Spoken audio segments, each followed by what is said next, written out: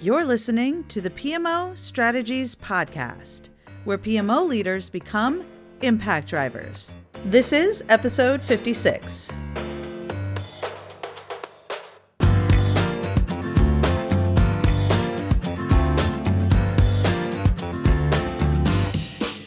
Hey there, everyone. Welcome back to the PMO Strategies Podcast. I am your host, Laura Bernard, and today we are talking about taking your PM career to the next level. This episode is sponsored by Cora Systems. Cora Systems is a worldwide leader in providing enterprise PPM solutions to global organizations and government agencies, such as Honeywell, Elanco, PwC, City of London, and the UK's National Health Service.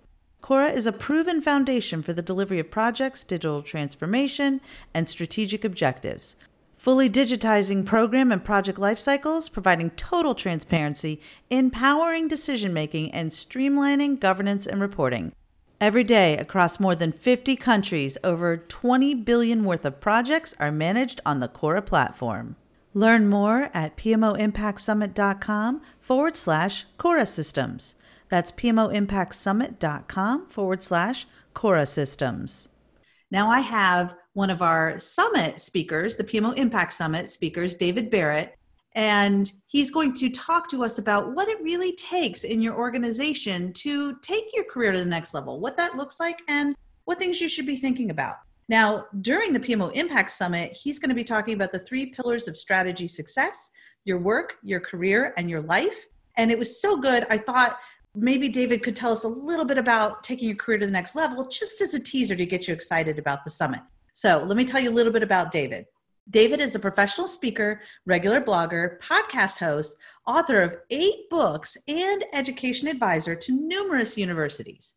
David's career includes the creation and directing of a project management conference business, a training company, a software development firm, a speaker bureau, and project management portal called projecttimes.com. Most recently, David has launched a virtual TED-style event series for project professionals called Project Talks. David, thank you so much for being here. Welcome to the show. Thank you, Laura. It's absolutely great to be here. Thrilled to be involved. So let's just dive right in. We're talking about taking your PM career to the next level. And I'm really curious to know, what do we have to do these days to get to the next level? If I could step back just slightly, so why is it so difficult? And I tell people so often, I've been at this for 30 plus years in this space. And when I joined, the role of the project manager was kind of owned and operated by large capital projects, construction, engineering, and the likes. There was millions of people out there that just didn't understand even what those words were. Today, Laura, it is so different. It's a much more crowded industry. For an example, when I joined the PMI, the Project Management Institute was 30,000 large. It's now over 800,000 large. To give you an idea, my membership number of the PMI is 64,000 odd. That's the number of people that had ever joined at the time. And today, I think they're giving out somewhere in the range of 3 million. It's a very large market of people. And it's 10 times that size if you look at people that aren't even members of the PMI. So the problem is, how do I stand out? How do I get to that next level? We are looking for great project managers to take on the next big project. We're looking for people within the project management community to take on a more important leadership role. We're looking for project managers to step up and build something new, like a PMO or a ePMO. There are so many opportunities for us. I always say, project managers make great leaders.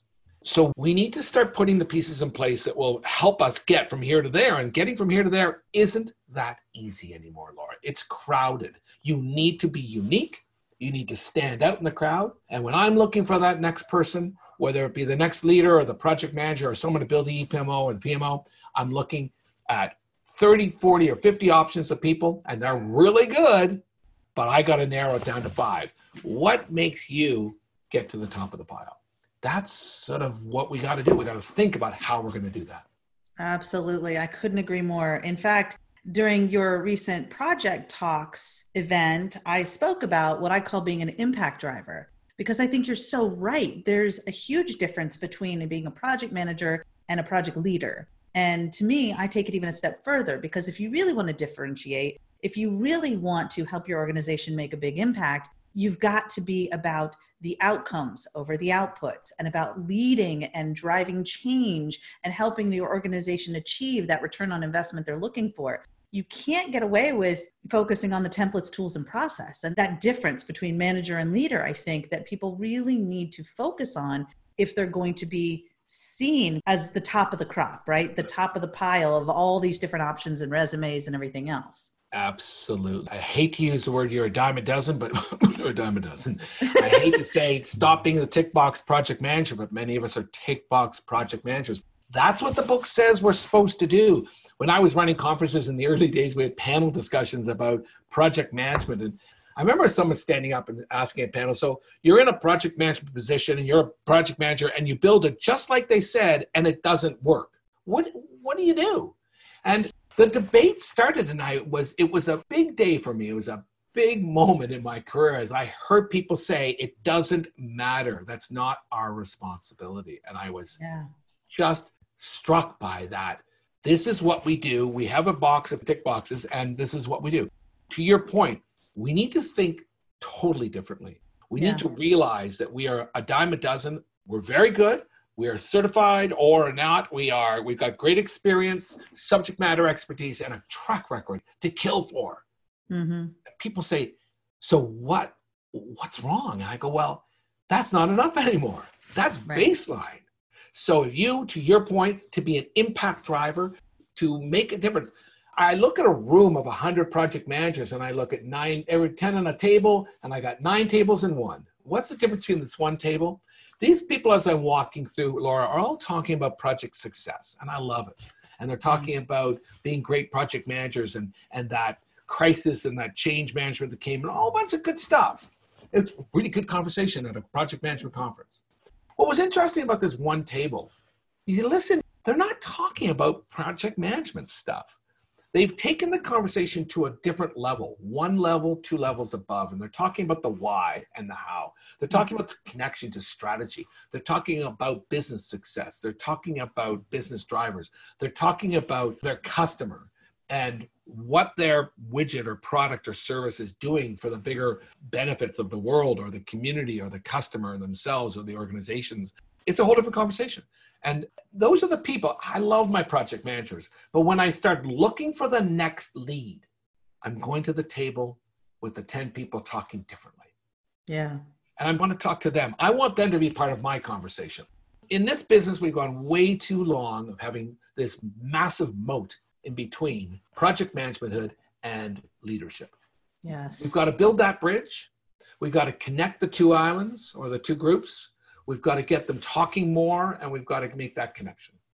David, I got to tell you, everything you said just resonates with me so much. I can tell you numbers of times over the long time that I've been doing this, where I would hear project managers say, well, that's not my responsibility to make sure that the project actually delivered a return on investment or that the outcomes are actually achieved. I have my list that I follow. And frankly, it's not really 100% their fault, right? Because if you look at the certifications in this space, they are good at teaching you how to create beautiful outputs.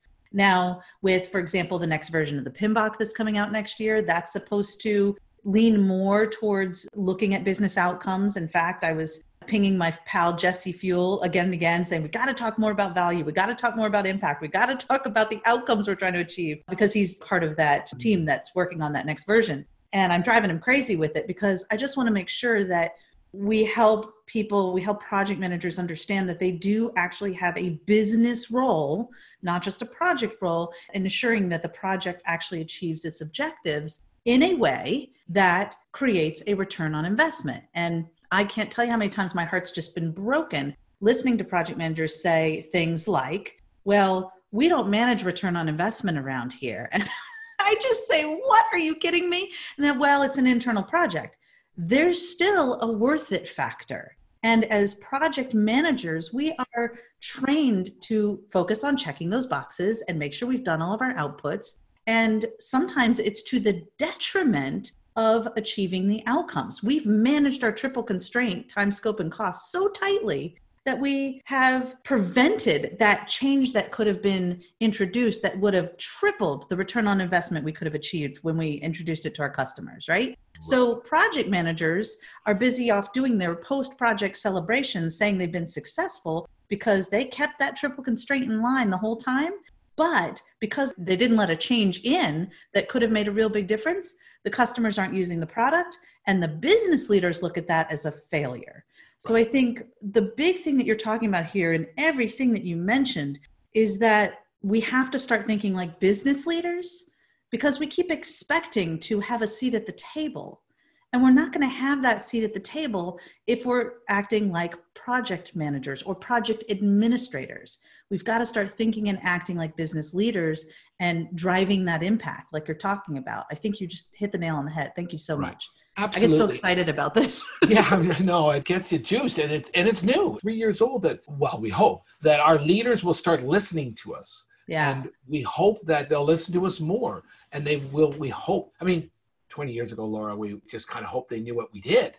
Yes. And they wouldn't cut us when the first, expense cutting need to happen so often. The PMO was cut. Well, today I think we got a lot more respect out of that. Now we just want them to be a little bit more cognizant of what we can bring to the table. We are in the trenches now. We've got a lot to offer. On our side, we need to be involved. We need to start having the conversations. To the person listening that says, so how? You know what? Get involved in the conversation.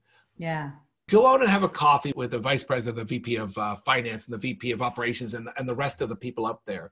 Yeah, but they're not project people. So what? Get to know your business, get to know your industry much better than you do. Start looking for trends coming down the pipe in your industry. Data analytics, robotics, AI, and all this exciting stuff.